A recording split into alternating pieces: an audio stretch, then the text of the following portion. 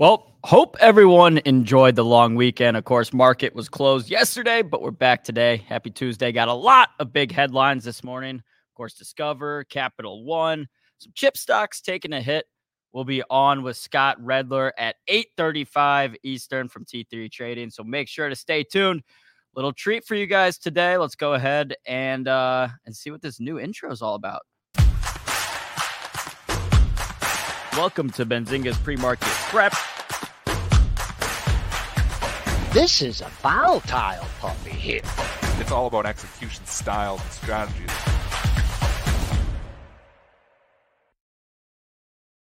All right, let us know what you guys think on that. Still, not final. We can always change some things. Let's see how the market's doing this morning. SPY trading down a little bit. Let's go over the Qs. Last I saw, tech was getting hit a little bit harder, down about 0.4%. The Dow Industrial Average down as well. Bitcoin, crypto also. Ooh, Bitcoin actually up above. Is that right? 52,000. Wow. All right, let's bring on my man, Dennis. Dennis, how we doing this morning?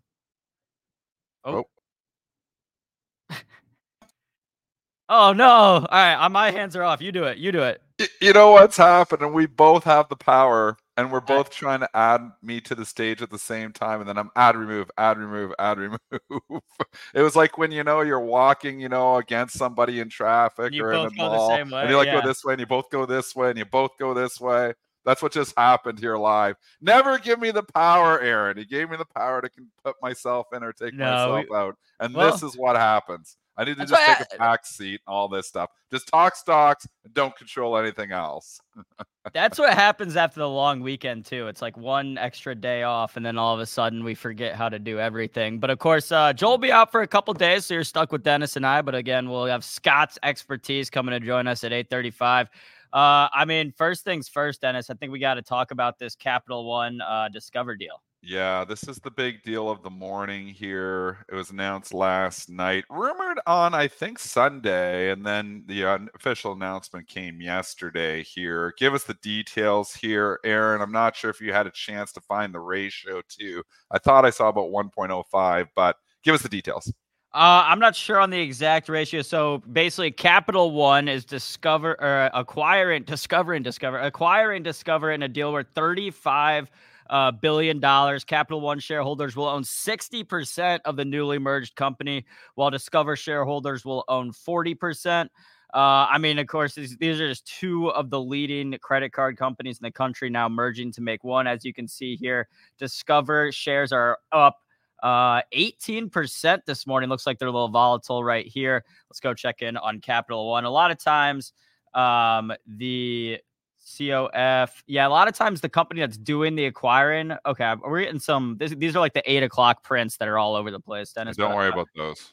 A lot of times the Capital One is 132 right now. Ignore the 141. Ignore the 144.52. It's FINRA just spraying out all its crap because, again, we don't know what this stuff is. We have this conversation on the show once a month. Regulators, please fix the FINRA tape. We need to know what this stuff is. Not every off-exchange trade. 50% of trades just FINRA. Throw it into one bucket. Let's divide that bucket up a little bit more. That would be, a better thing to do. And then we'd understand what some of this stuff is. But, right now we're just seeing a bunch of FINRA crap hit the tape, and it's not real. I could tell you from bid offer, 132 bid, Capital One Financial, 133.30, and there have been no trades on the exchange. It was just one at 132.25. So that's a real trade. That was an odd lot. Got it.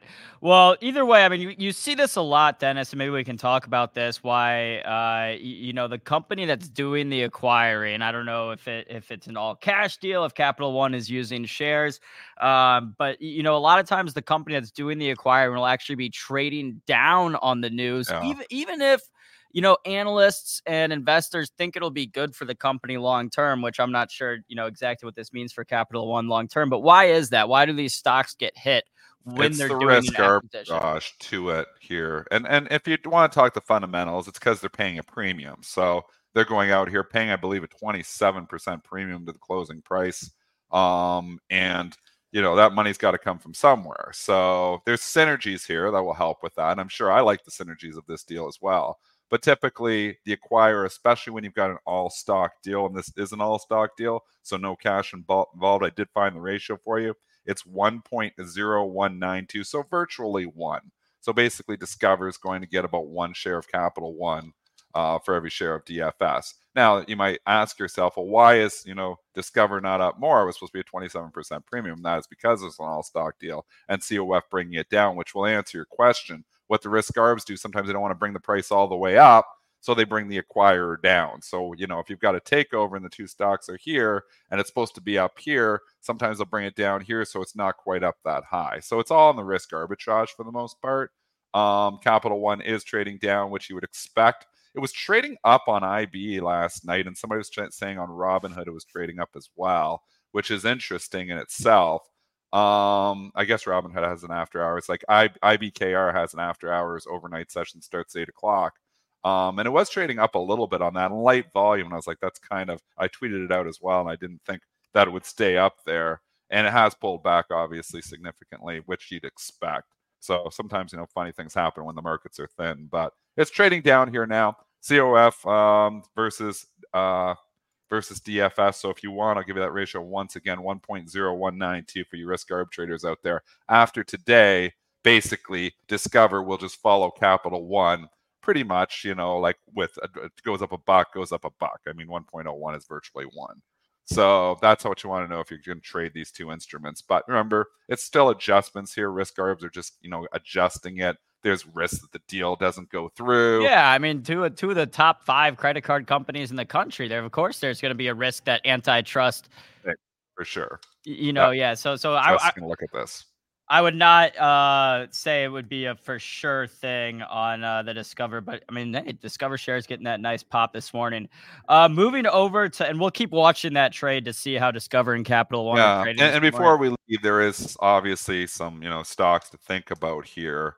I'm surprised SoFi not getting more of a lift. I did buy some SoFi. I kind of thought that it might get a lift, but it hasn't yet. So that was a short-term trade. I just thought that SoFi might start to get a lift. It was trading down. I bought a little bit. Just because it could also be a takeout target? Well, it's a reach a little bit, but it's a smaller player in the industry. And I just think like you're seeing some mergers and acquisitions. People have rumored on SoFi before. So I just bought a small piece. I don't know if I'm going to hold on to it. I'm probably see if it can get a lift here this morning. If not, I'll probably get rid of it. I'm surprised it didn't get a lift, but it's not getting a lift so far. But just keep your eye on SoFi if you are trading it. Also, and full disclosure, I am long. Visa and MasterCard both getting hit on this. Not too bad, but actually MasterCard significantly here. Don't look at the last on MasterCard because, again, that's a bad FINRA print. MasterCard's actually down 15 points here. So, maybe it's competition here. You get two big players, Discover, Capital One coming in.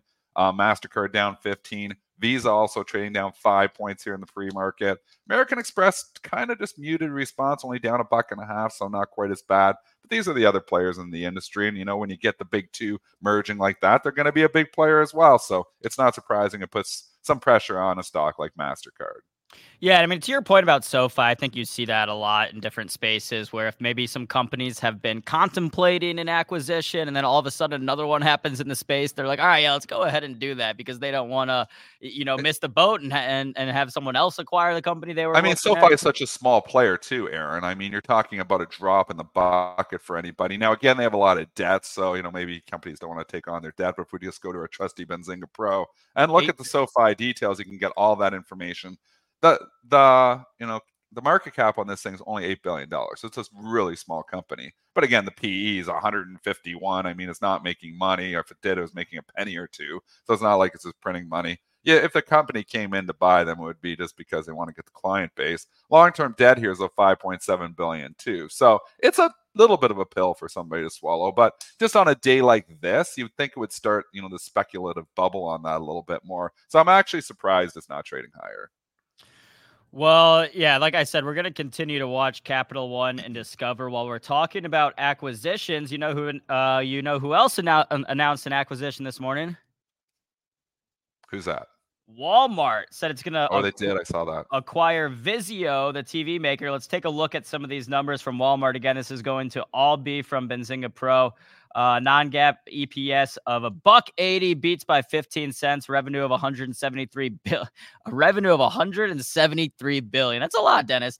Beats by They 4 don't play games billion. over there. No, they do not. Stock is trading a little bit higher this morning, up about 3% pre-market, assuming that tape is good now.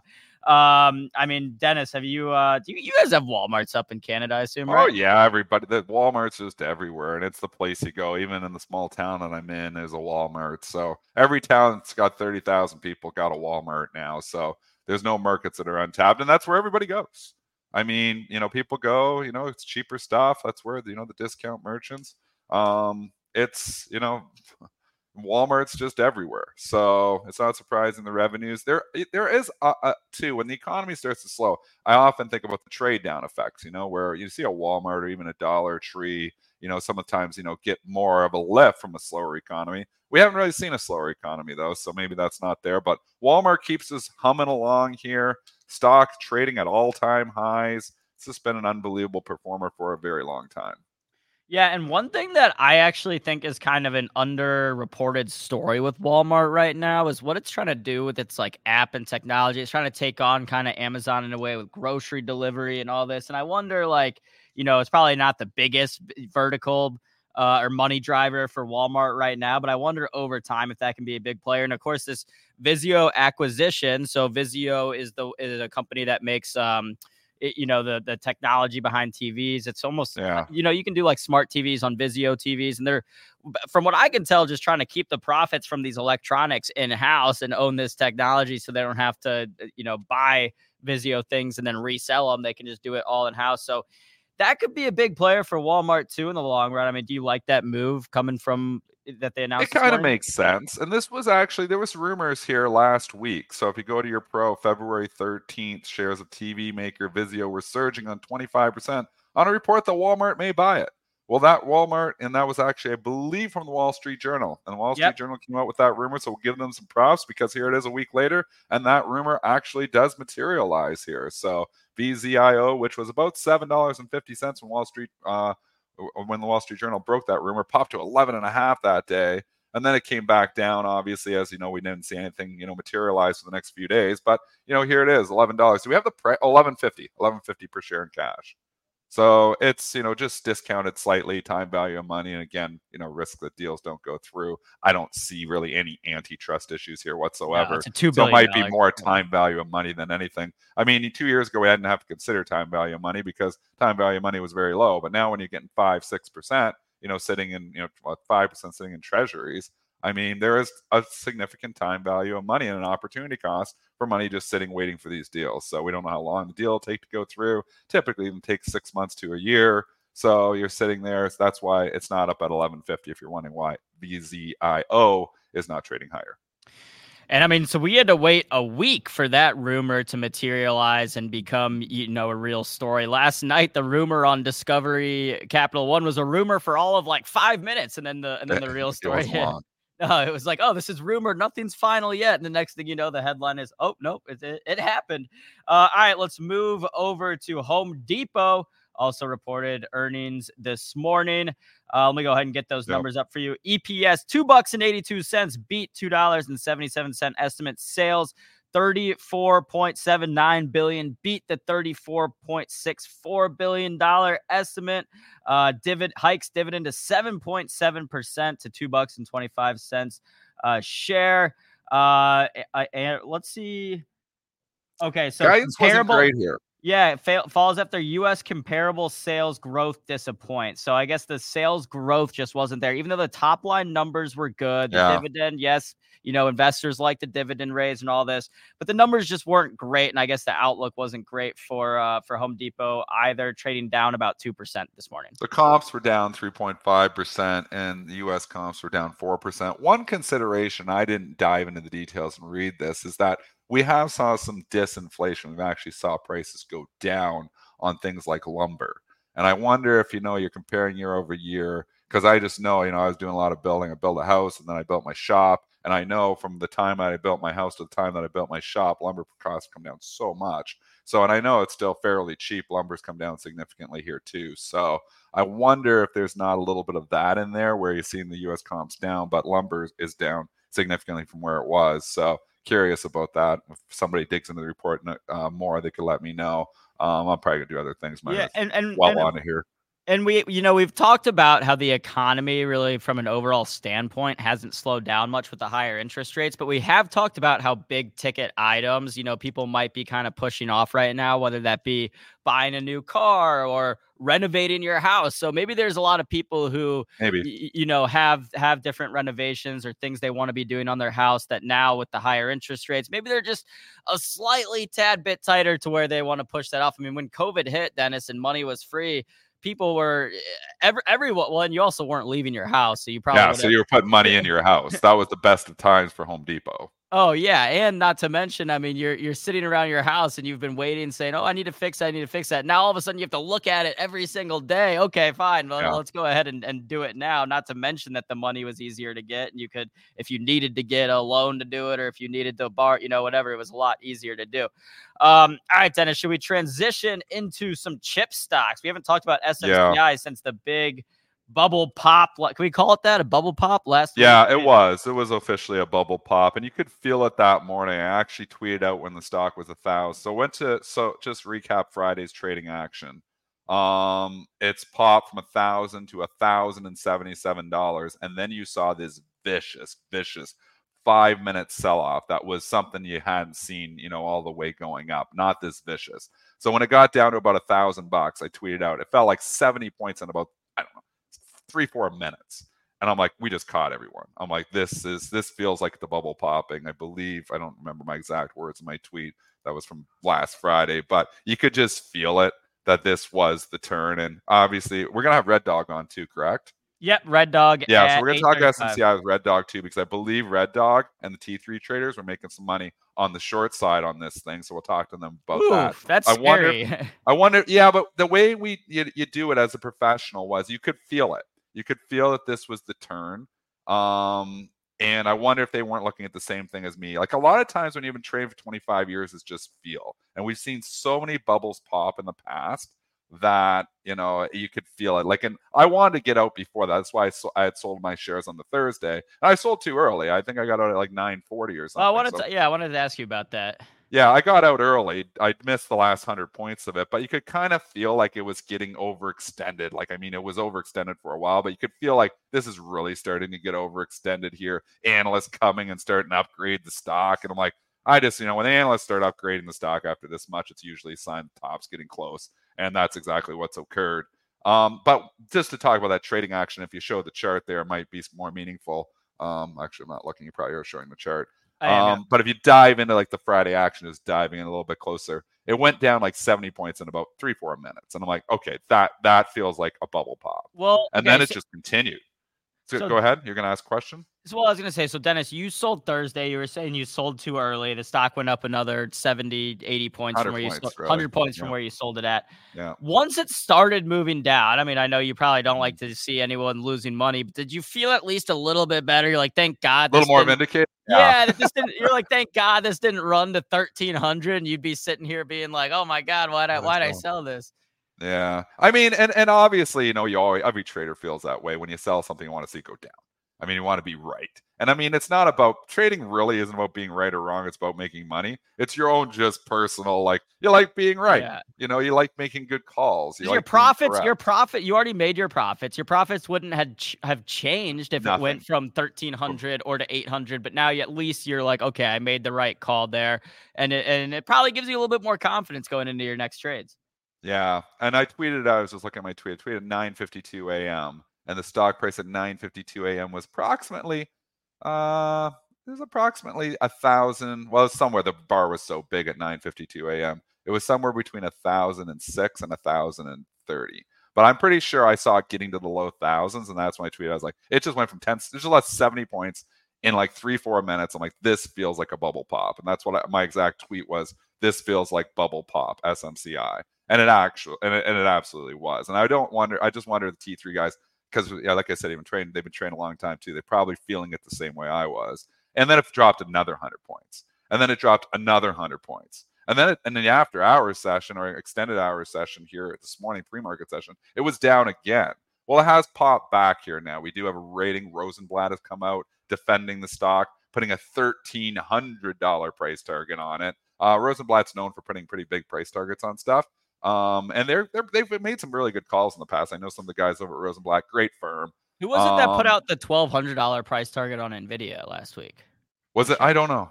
And there's more Nvidia price target raises here today too. So some people getting ahead of the report. I at least respect that though. Like if you're gonna give bullish coverage on a stock, give me like a big, Nvidia to 1,200 from here is still like a 50% increase or whatever it is. I hate it when analysts come out and they'll give a price target like $5 above the thing, and you're just like, okay, well, thanks. That doesn't really help a lot. Well, even the Bank America upgrade was kind of laughable. The stock's going up 100 points a day, and it's 970 it closes at, and then they put or 940 or wherever it closed at that day. Maybe it was 899. They put the 1040 price target on. I mean, it's going up $100 a day on it, nothing.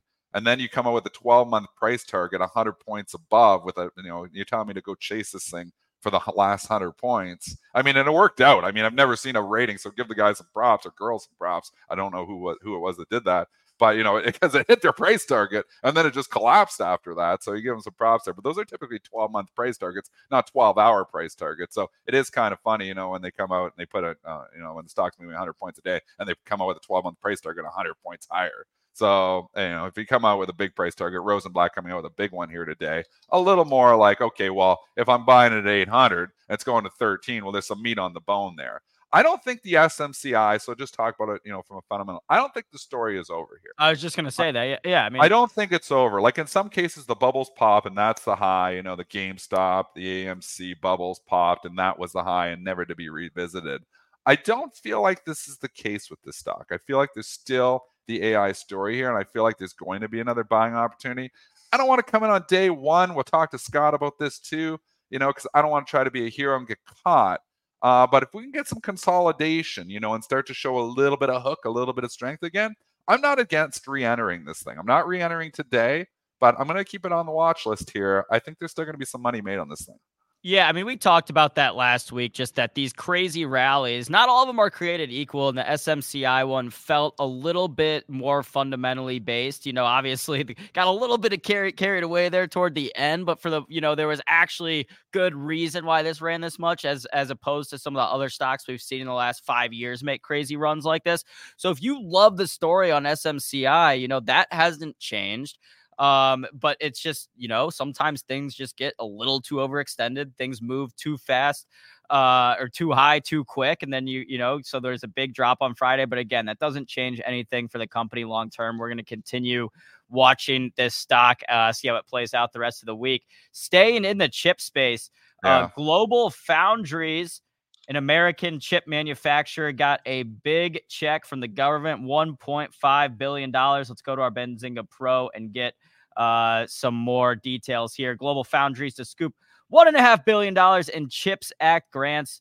I mean, the stock trading up 7% this morning. Intel moving on the news as well. I was looking at the chart for this, Dennis, and we're just looking at a daily here going back. Looks like this thing has been publicly traded since 2021.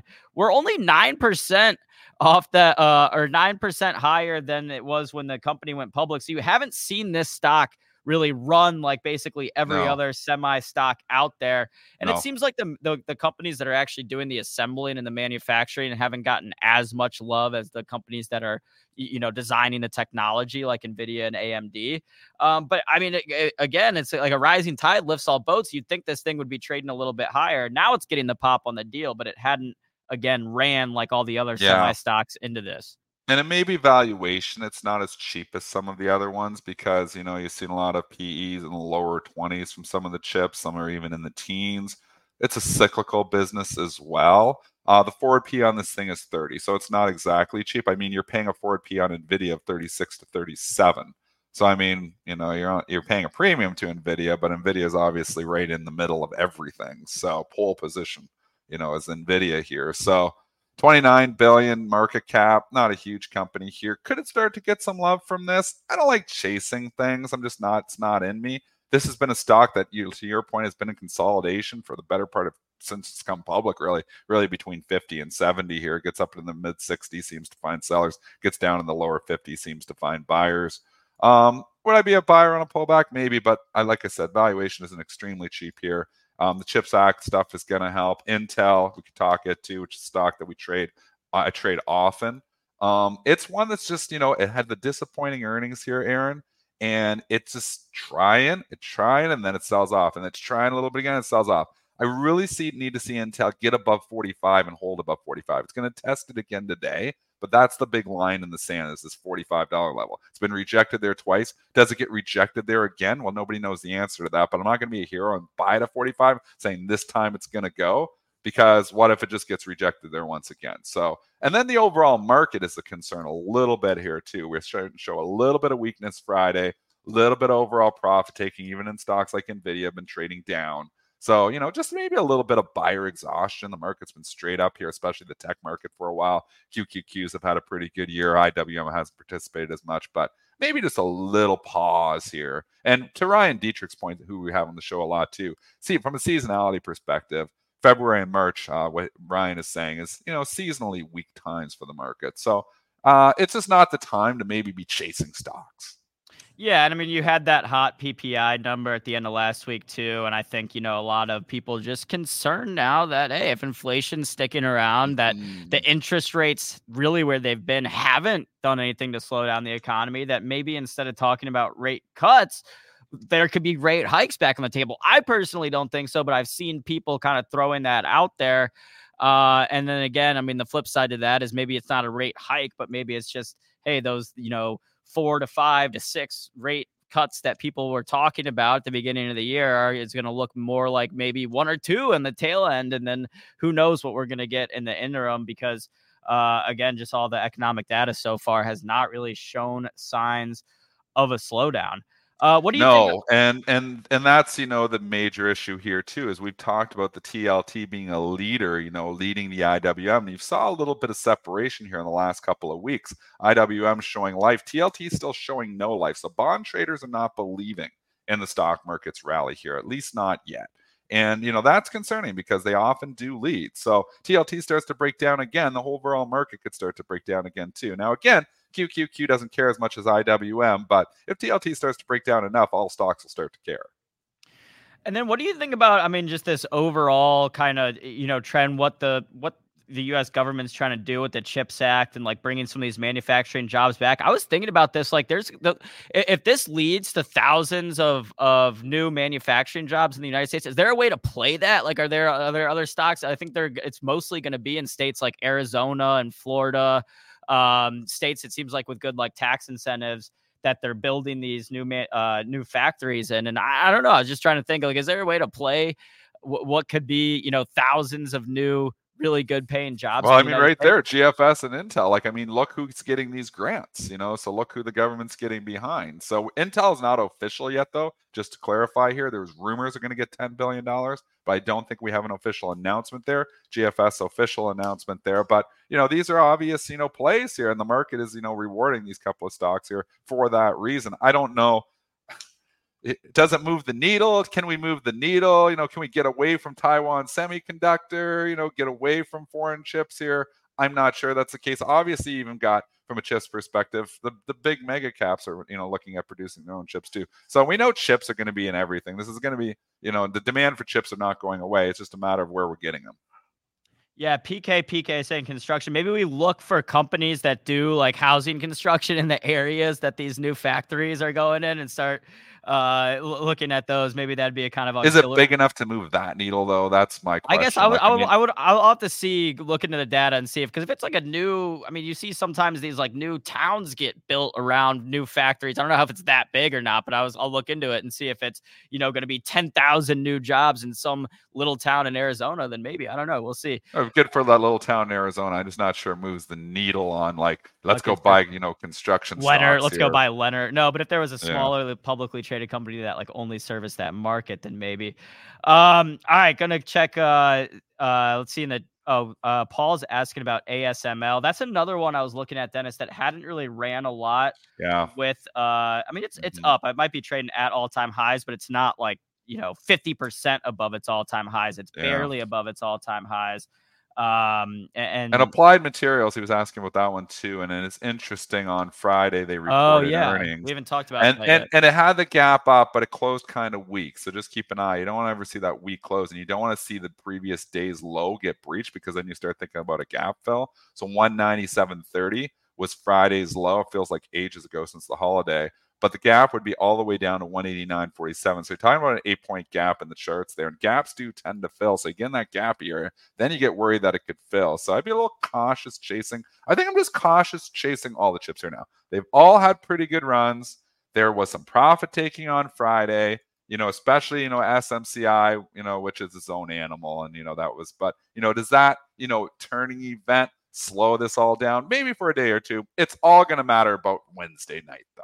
I mean, so we can, look today, we can look tomorrow during the day, but really when it comes to Wednesday night, it's going to be NVIDIA, and that's going to dictate the next move for a lot of these stocks. Can NVIDIA come in and blow it away enough to continue to go higher, or does it disappoint? I think either way they're beating. It's a matter of how big the beat is. That's what's going to matter for all the chip stocks.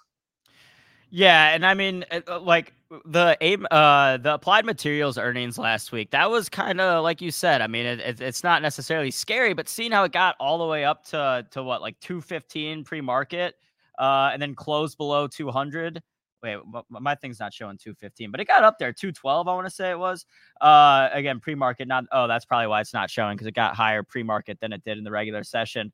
But clearly, I mean, traders there, they were taking profits on Applied Materials. It wasn't like the follow through that we saw on SMCI or some of these other chip stocks where they gave good earnings. They got the pop, and then the market opened and they just continued running. It was the opposite, where Applied Materials got the pop, then you had the sell off, and people were bombing out on it. Classic buyer exhaustion in a lot of stuff. We're chasing, and there was some buyer exhaustion, and there's buyer exhaustion in NVIDIA to a certain extent here too. So, but again, it's going to be fundamentals. You can't even talk technicals on NVIDIA here, 48 hours before, not even 36 hours before it's going to report earnings, because all that's going to matter is that earnings report. So it's hard to talk technicals on the chips ahead of the NVIDIA report. And that will be, I mean, there's other economic data coming out this week. There's leading indicators this morning, all these things. But NVIDIA's earnings, I feel like, will be the biggest driver of the week, especially in the tech market. I mean, maybe it won't move the Dow stocks, whether you're looking at like the banks and the energy stocks as much, but everything in the tech sector, from Apple to Microsoft to SMCI, NVIDIA's earnings. And it's also like correct me if I'm wrong, like the last big earnings report in the tech sector for this cycle. From the mega caps, yes. It's the last one. It always is the last one to report. But there are some other big companies reporting this week, and we could preview a couple of those. We got Red Dog coming in here in a minute. PANW is going to report tonight. A lot of people are going to be looking at that report. We've got Rivian, which is a fun stock that retail traders like trade. Etsy's going to report. We got Square going to report on Thursday. Intuit's going to report on Thursday. Wayfair, another retail love stock. Carvana's going to report. So there's some names, that are interesting, but nothing that's going to move the needle like NVIDIA. Yeah, we also had Barclays report this morning, so I'll pull up those numbers real quick. That's a big pop, but I don't think anybody cares really too much. Well, I was going to see if we could take anything about like the overall banking sector, but probably not, because it's not an American bank, and the issues we were seeing with New York Bank Corp and stuff like that. I mean, I think that's what people are more concerned about with the regional banks. So Barclays probably won't give us that much insight into things like that. But yeah, I've got the calendar pulled up right here, as you can see. I mean, yeah, let's see. Some names on there. Yeah. The NVIDIA one stands out like a sore thumb, though. I mean, you look at these names and you're like mid caps all over the place. Some retail darlings, but nothing stands out like NVIDIA. It's going to be huge. Walmart stood out, but we just got the Walmart report. And Walmart, if you just want an update, continues to move higher, is now up 4% here. So buyers coming in Walmart. Again, overall market weakness doesn't hurt Walmart because it's often a defensive trade. So I think actually on a day that the market's down, it's not bad that Walmart comes and comes up with decent guidance and obviously beats earnings. It's a right day for Walmart to report. Sometimes on a down day, if you're a Momo stock, you don't want a down day when you're reporting. Walmart's kind of the opposite because it's more of a defensive name. Yeah, and that Walmart report, I feel like that's just like a classic report for Walmart. Beat revenue estimates by a little bit. EPS beat. They announced that small Vizio acquisition, but again, that's a $2 billion acquisition. That's nothing for Walmart. So you're not going to see that same, like what we were talking about with Capital One and Discover, that the company that's doing the acquiring often gets hit because they're using all this stock and stuff. But for Walmart, for such a small acquisition, you're not going to see that same effect. And it's all cash. And it's all cash. So, all right, it is 8:35 a.m. Eastern. That means it's time to bring on Red Dog, Scott Redler from T3 Trading. Without further ado, let's give him our little pre-market prep welcome and see what Scott's been trading.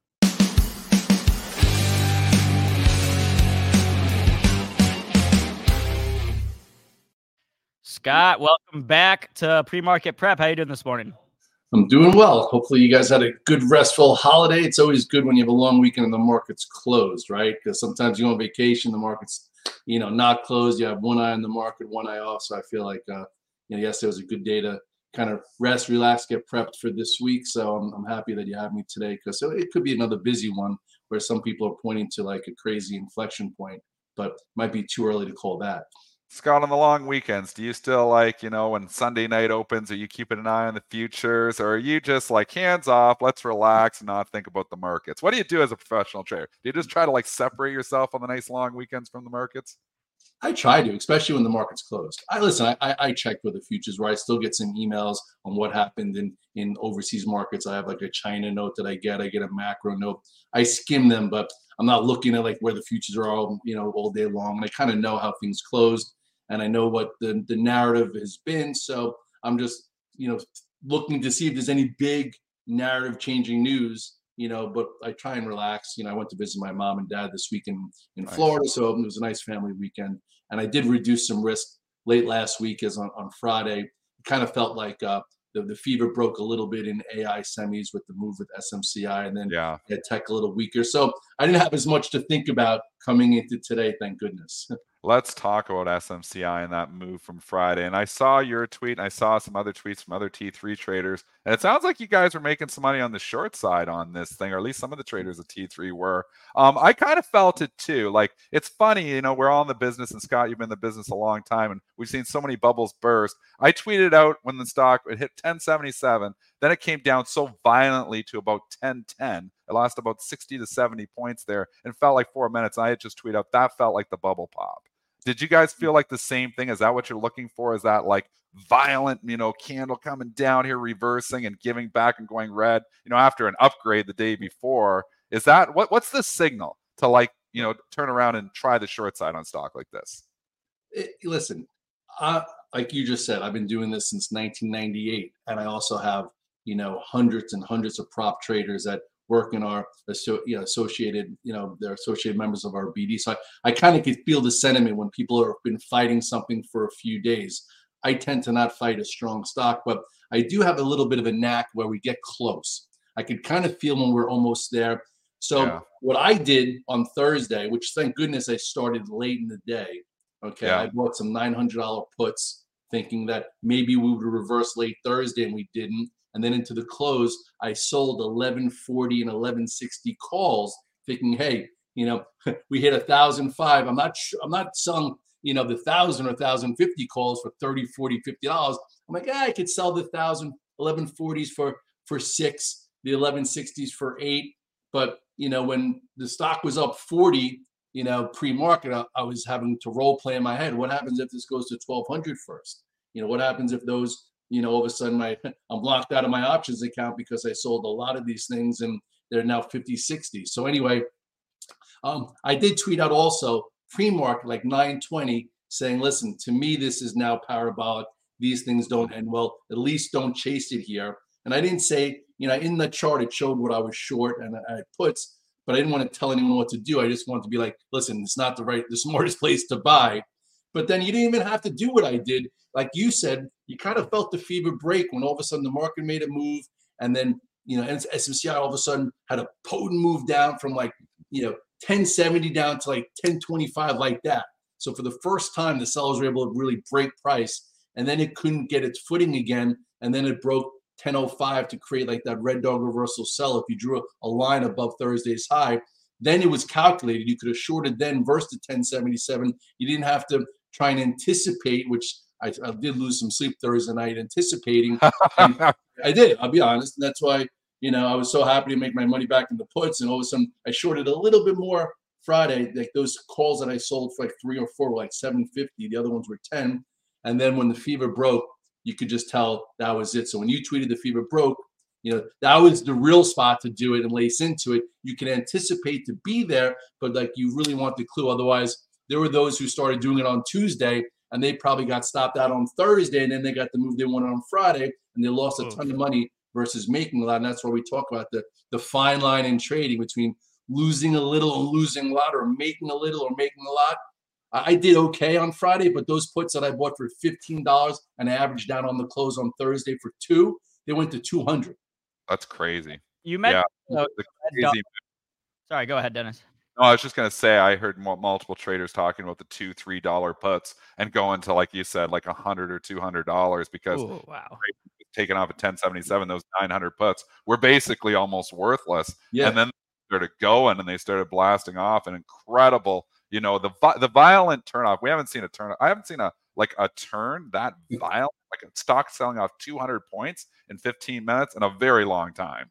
Well, I remember I experienced the same thing with Tesla. When Tesla was like at 900 or 1,000, the first time I went through 1,000, I was selling the $1,100 calls or $1,200 calls. I've done that before. So some people are like, Red Dog, you should never sell premium. Like, I will never sell premium into an earnings report or a binary event. But when there was no binary event last week, and it was so extended that there wasn't, I felt like I could do it. I just did it in a way that I thought, giving it room. So, Tesla did that back in the day the same way, GME did that one time, back in the day, AMC did it.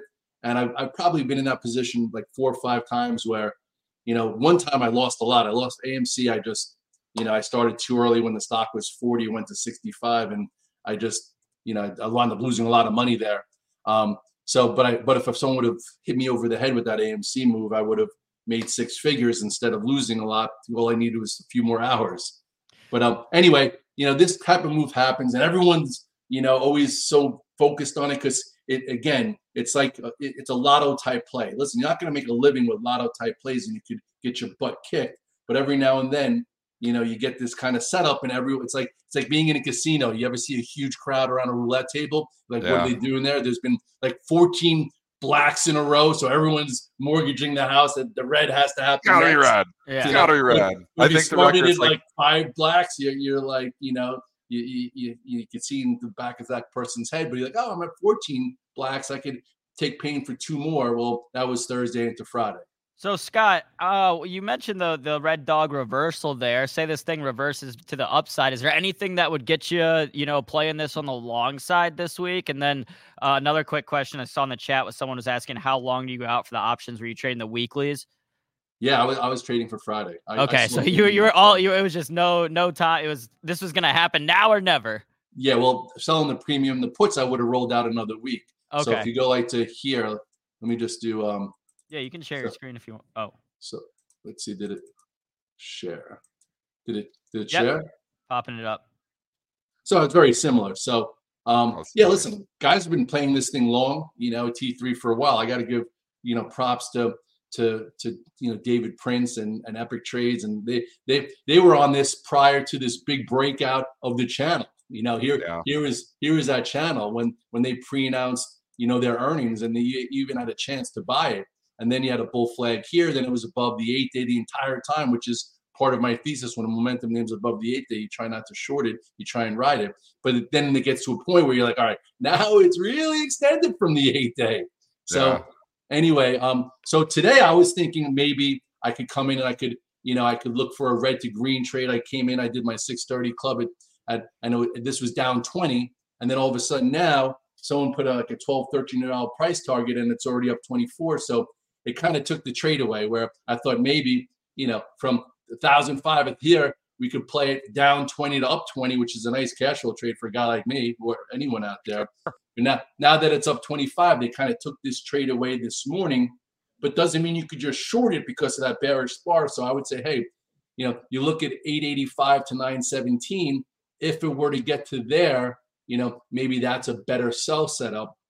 But right now it's in a little bit of no man's land where I don't think you could buy it up 24, but you can't short it up 24. If it was down 24, maybe I would have looked to been long at this morning. So now what I'm looking at to see is the group going to go green? You have SMCI up 23, you have AMD down 2, you have NVIDIA down 6. Okay, so this is what I kind of line up. And then just say you have ARMS, so you want to connect the dots of a group. Sure. ARMS down 6. So if this goes from, up, opens up and goes up another 20, will these things go red to green? So I'll look at those for a trade today, knowing that it might be tricky with institutions squaring things up because NVIDIA is tomorrow. So sometimes things don't play by the normal rules when you have billion-dollar funds having to do certain things prior to a print. But, we'll see. If this goes up 24 and goes red again, chances are ARM that's down 6 could be down 9 and NVIDIA that's down 5, etc.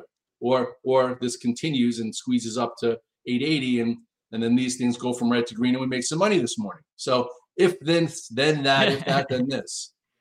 Almost a choose your own adventure. We got to see what happens first, and then we'll be able to see if those other names are going to follow along with SMCI. Are there any names outside the chip space that you're watching? Before he leaves, I want to get his thoughts. He's already got. Before you leave the chip space, Aaron, I got to get his thoughts on NVIDIA because he's got a nice chart up here right now. And I want to know how Scott's playing this. If he's playing this into the earnings, or if you're just sitting on the sidelines, or if you're playing it ahead of the earnings. How are you looking at NVIDIA?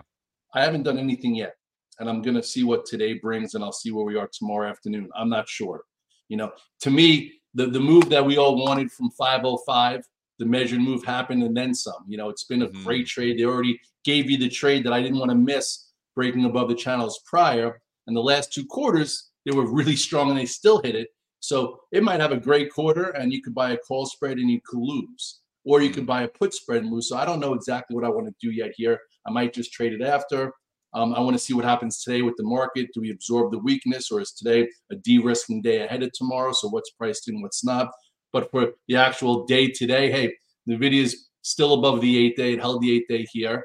And maybe NVIDIA goes from red to green today and we can make some cash flow, and then we can figure out, post earnings, does it get above and stay above 742, 746 to give you that other trade or not? So as of right now, I have nothing on for NVIDIA for Wednesday. I'm going to wait and see today and tomorrow. If we didn't get that break in SMCI on Friday, chances are I probably would have, put some puts on for that, but we already had that. So now I need to see where we are as of tomorrow to see, if there's anything that actually even really makes sense to do. Yeah, and I'm curious with NVIDIA. I mean, you talked about how we've already had this huge move into it, and it's probably, some of it might be priced in. I mean, if NVIDIA reports a really good quarter, but maybe doesn't blow it out of the water, if it almost like ends up just kind of trading. I mean, the expected move right now with the options is like 10%. I could see a scenario where they report a good quarter and then it ends up trading pretty flat because it was already expected that they do report a good quarter. We've already ran up this much into it. Yeah. So it's not a great setup. It's actually a better setup if it underwhelms. Right. And people do a straddle and they put like a call spread and a put spread, or they just do some lotto calls or lotto puts, and you get a bigger move than the predicted move, and then traders make a lot of money. Or it's just really good but not enough, and the option dealers win. So it might be a case where you're better off not, flipping a coin and wasting money on options, and just wait to see the report and the reaction the day after. So like you mentioned, like what else am I looking at? You do get some moves post earnings with that pro earnings gap setup that we talked about. So if we go just say like right now I'm in Amazon. Amazon's been a pain in the butt. I also took it into earnings with an option play because I feel like there was room to the all-time high. But since then, it's been trying to hold this post-earnings gap. And every day there's a news that Jeff's selling shares. But he's just weighing on the stock. I mean, you just envision like a $6 billion seller every day. Like, that's got to hold a stock down. Well, he's got to be close, I think, because someone, I don't remember the exact amount of shares. You guys might know that he filed to sell. And people are like, well, maybe he thinks there's something wrong. I'm like, no. Him and McKenzie own 19% of the float. They sell it into good news when there's volume. But, all of a sudden what seems to happen is he does into the good news and then he leans on it. Then the market turns sour and we go into a corrective phase. Everyone forgets and the stock doesn't have a great tradable move. So for me, I'm still long Amazon. But if it were to break 165.75 and get into the earnings gap, then it could do whatever it wants and I would be out of it. So I'm playing it for it to hold the gap and continue, kind of like, you saw that with Netflix. Netflix held the gap, 537, and continued. Then kind of held this gap and went up. So we're trying to gauge moves based on some pro earnings gap, even like a Palantir did it. So at this point, it feels like, a lot of people out there, a lot of people I respect are trying to say, like, seasonality wise, the next 2 weeks aren't great for the overall market. And after the move we've had from December to where we are here, I want to be a little careful where I'm not too exposed if we were to, come in a few percentage points in the S&P and the Qs. And, if SMCI is a precursor to the way NVIDIA might, trade, I'm not saying it will, then that could be, the catalyst for, a little bit more downside over the next few weeks. Yeah, it'll just, everything's going to be kind of make or break on NVIDIA's earnings later this week. Overall market stuff, Scott, last week we had a couple hotter inflation numbers. Are you starting to get, does that kind of scare you a little bit about just where we might be later in this year in terms of rate cuts or hikes, or are you more just focused on the super short term trading action? No, I'm focused on everything. In December when they were talking about 5 rate cuts, I was like, how the hell are we can do 5 rate cuts when the S&P is at an all-time high? It doesn't make any sense. So I wasn't going to be like, oh, I'm Mr. Economist / Fed watcher, but I was like, that doesn't really make much sense. And then as they went from 5 rate cuts to 3, the market didn't care. The only people who cared were the people on TV. So I'm trying to figure out what affects what. Like if you look at the IWM, for a market that's not looking to cut 5 times anymore, if you were shorting the IWMs because of that, you didn't do so well. Yeah. So IWMs held in pretty well. So I'm going to see do the IWMs hold 199-ish and then create an upper channel to then trade better. I actually put on a call spread for the bios. If you look here at the bios, I think it's interesting. The XBI, which isn't obviously they're interest rate sensitive. You have a cup and handle here. You had already a move up to the resistance area. So if this could hold 91.60 and it doesn't seem like the move to the downside and the overall indices get too violent, I feel like, look, this is the daily. Look at the weekly. It seems like the weekly could break above this area and I would think sees 105. So for me, I don't know exactly how it's going to happen. So I went out 3 weeks and I put on a call spread. And then if it happens the way I like it actively, I'll buy it for if it can clear. This is actually 94, not 92. If it gets above and stays above that, I will actually buy the XBI, and then I'll be long an actual call spread and the ETF. But while I'm waiting to figure out if it's going to happen, I'll just be in a call spread because I don't have to time it perfectly. But seems like, XBI has a little less risk than the IWM. They move together. So, we need to see some more cooling and, so for this to work. So I'm not just an AI semiconductor trader or an Amazon, or I look for things to do that I can put on, let the market make me money while I'm focused on my go-to list. Got it. Well, general question for you, just on trading. You're talking about so many different stocks and you have a lot of positions on. How many positions do you typically hold? Like, let's say on average, you're looking at like how many different positions would you have on average? It depends on the market. Right now I have less than I've had on for the last few weeks because of the CPI shook things up, and then the PPI. So, when the S&P is above the 8-21 day, which means the market's strong, means it's trending well, I try and have a portfolio approach, which I call it, which could be a lot of positions. If that sequence goes for multiple weeks, 4, 6, 8, all of a sudden, and my names are just trending, I'll stay with them until they hurt me. If we're below the 8-21 day and the market's acting sickly, and it feels like now the S&P is below the 8-21 day for more than a day or two, which could happen this week, then I'll have a lot less positions and I'll just day trade a little bit more and make a little less, lose a little less, and wait. So I'm out of harm's way. So I call that tactical approach. Yeah, so for sure. Above the 8-21 day in the Qs and the S&P or the S&P cash, I try and focus on the leaders and be in risk and use my tier system. Below, I'm not a great short, I'll admit it. I just try and be out of the way and test a few levels and make less and not, and sleep more. Scott, do you mind telling me a little bit about your super simple gap trading book? I know it's a free ebook. We've got the link in the description right now.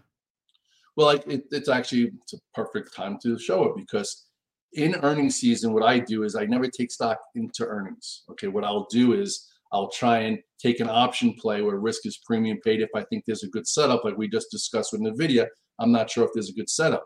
But then post earnings, okay, if it's really strong, sometimes you get a really nice gap to be long against like as you said, as a swing trader, and then it could continue with that trend, and you have your defined risk. So there are ways to be in a stock post earnings with a plan. So this is the ebook where it goes over a lot of the different types of moves that have happened, because usually you look at past technical patterns and they typically repeat themselves, just like the market, because it's all based on emotions.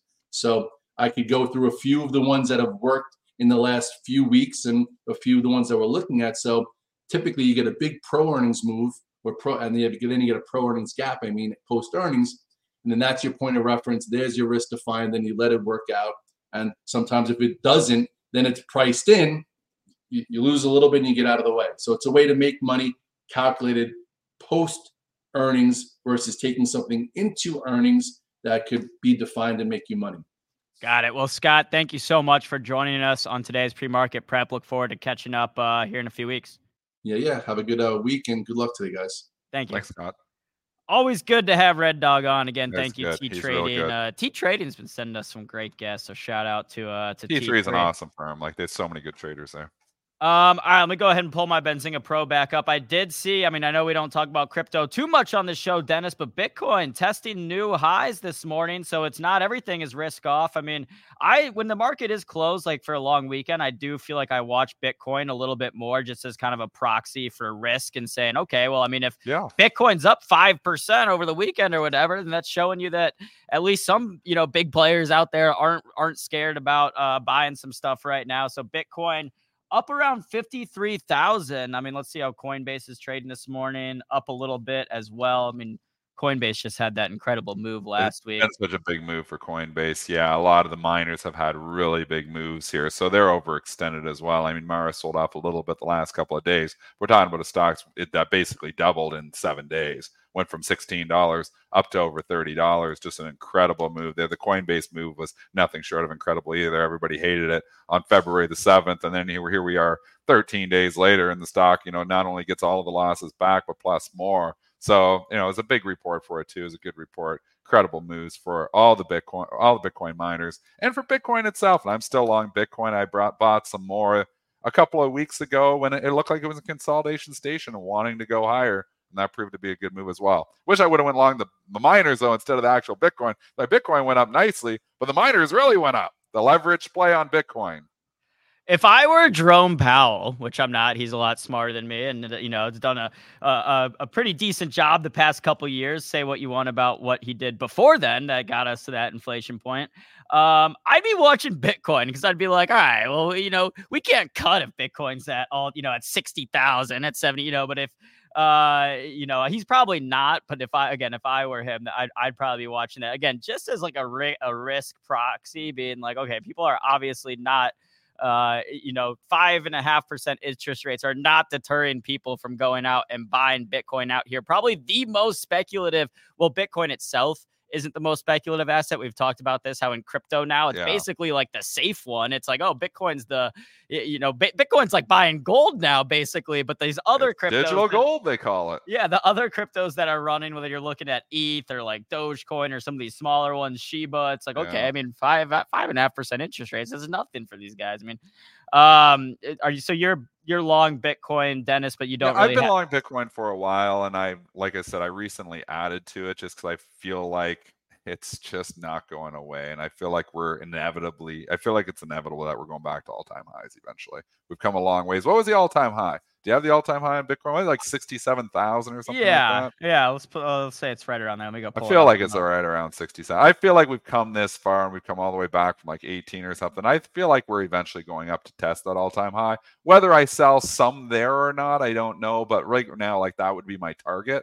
And this is not a short-term trade. It's a longer-term trade. I don't think it's going there this week. I don't think it's going there next week. But I think over the course of the next, year here, I think eventually Bitcoin is going to get a lift. And I still don't love the regional bank situation. Bitcoin was created as an alternative to, the financial markets that we currently have. And, the regional banks are all, obviously have issues that we've talked about before. And even though the KRE is starting to show some life and the IWM is starting to show some life, and that's good news, Bitcoin has just shown life through it all. So Well, I mean, I feel like it's not going if away. Bitcoin started selling off this week, like, would you consider trimming, or you're just going to hold it until because eventually you think we're going back to those I'm not all-time overly highs? concerned. It's not like I got 50% of my net worth in Got Bitcoin. it. You know me. My biggest weakness probably is I It's make really good calls, diversity. but I stay diversified. Right. You know, I never go all in. Like on SMCI, if I would have went 100% of my portfolio all in there, maybe I wouldn't even be talking to you right now, AB. I'd be retired on an island, but no, I didn't do that. I put, typically if I'm convicted on something, I might put 3 or 4% of my net worth into it or 5%. You know, I'm very diversified. Some points in time, I've owned as much as, 100 different stocks in my long-term portfolio. Wow. So, but from a trading perspective, I hit stuff harder. If I feel like it's a good trade in something, I'm not afraid to put more trading capital into something. I have 2 separate accounts again, trading account, a long-term investment account. The long-term investment account is always long and always stays diversified. It raises cash when it's concerned, and it gets, more aggressive when it's, thinking we're in good, a good market here. I think a little bit of this market is overextended, so I'm not, hitting stuff really heavy here right now. But I feel like there hasn't really been a reason to sell my Bitcoin position here as of yet. Got it. Well, all right. Coming up on 9 o'clock, I did see a couple people in the chat asking about Eli Lilly. Looks like we're trading at new all-time highs, which seems like we've been saying that a lot about Eli Lilly recently. No company-specific news, but a big day on Friday. Closed up 3% again on a down day. Up another 0.9% this morning, which is $7 for Eli Lilly now. I mean, anytime your stock's making a $7 pre-market move, and that's not even 1%, it shows how big the stock has gotten. Are I'm a little you? bit surprised that Lilly didn't show any weakness on the SMCI pop. And it has nothing to do with SMCI, but, they have been trading as Momo stocks, where Lilly goes up every day and SMCI goes up every day and NVIDIA goes up every day. I'm kind of surprised that Lilly just shrugged it off and didn't seem to care whatsoever. Because Lilly has had a pretty extended move too. As a pharmaceutical company, I know this drug may be the biggest drug ever, and I know the potential here. But it's not a cheap stock, and it is trading like a Momo stock. Gotta watch. Like I group it in with the Momo stocks, and then some days when Momo was having a rough day, a few weeks ago, Lilly would sell off with some of the Momo stocks too. But it had none of it on Friday. It didn't care about SMCI, and it's just marching. It feels like Lilly's going to go to 800. I mean, we're close enough now. We're probably going to want to try to crack that 8. But is there a potential, crack the 8 and then pull back through it? Maybe. I don't think I'd be chasing Lilly here. Yeah, I mean, like you said, anytime we talked about this with SMCI, just sometimes you get these moves a little bit too much, too quick. But it's probably not the same. You haven't seen the same parabolic move. But I mean, just looking at this chart, this thing has now gone from 570 at the beginning of the year in January. In less than 2 months, it's gone from 570 to 770, and now almost up to 800. So we'll have to keep watching Eli Lilly. You're chasing a bit if you're buying it up here at this point. I agree 100%. All right, Dennis. Well, did we miss any big headlines this morning? I mean, we're coming up again a couple minutes past, but that's okay. I mean, I think obviously, we had a number of other companies that reported here. Medtronic reported, and they're trading up slightly. We had actually Rig report, I believe, yesterday. If you wanted to look at who's reporting on President's Day there. Tonight we just got some big reports, and I don't know if I have time to preview them all, but Palo Alto Networks is a big one, PANW, Toll Brothers, so we get a little more feel for the home builders there. FANG reports, if you're interested, obviously, in the energy stocks, it's a big one that's widely followed. And then this one's interesting is Solar Edge, because ENPH has had that rally where the earnings weren't that great, but it was just, as much as we had buyer exhaustion on SMCI, we had seller exhaustion on a lot of other stocks too. And maybe ENPH had seller exhaustion that they were going to say anything good, the stock was going to pop on it. And ENPH popped, over $30 from where it was trading prior earnings. So now you got SEDG. Can SEDG do something similar where it pops up 10, 15 points if they say anything okay? And remember, nothing is more interest rate sensitive than these solar stocks here. So if we actually do go into an environment where we're going to start to get some interest rate cuts, some of these solar stocks could actually start to outperform. But, now that they've kicked the can down the road to May or June for the cuts, this will be an interesting report tonight. I'll be watching it closely, SEDG. Yeah, and I think Solar Edge also had some like I think they fired their CFO this quarter. Some stuff going on at the company, so maybe we'll get some more insights on that. All right, Dennis. Well, tomorrow we'll be talking to Martha Stokes from TechnoTrader. Excited to catch up with Martha. Nice. Till then, guys, we've got live trading starting right after this, so make sure to stay tuned. The redirect will set you there. And then, everyone have a great day trading. Stay green, and we'll see you guys tomorrow morning. Thanks, everyone.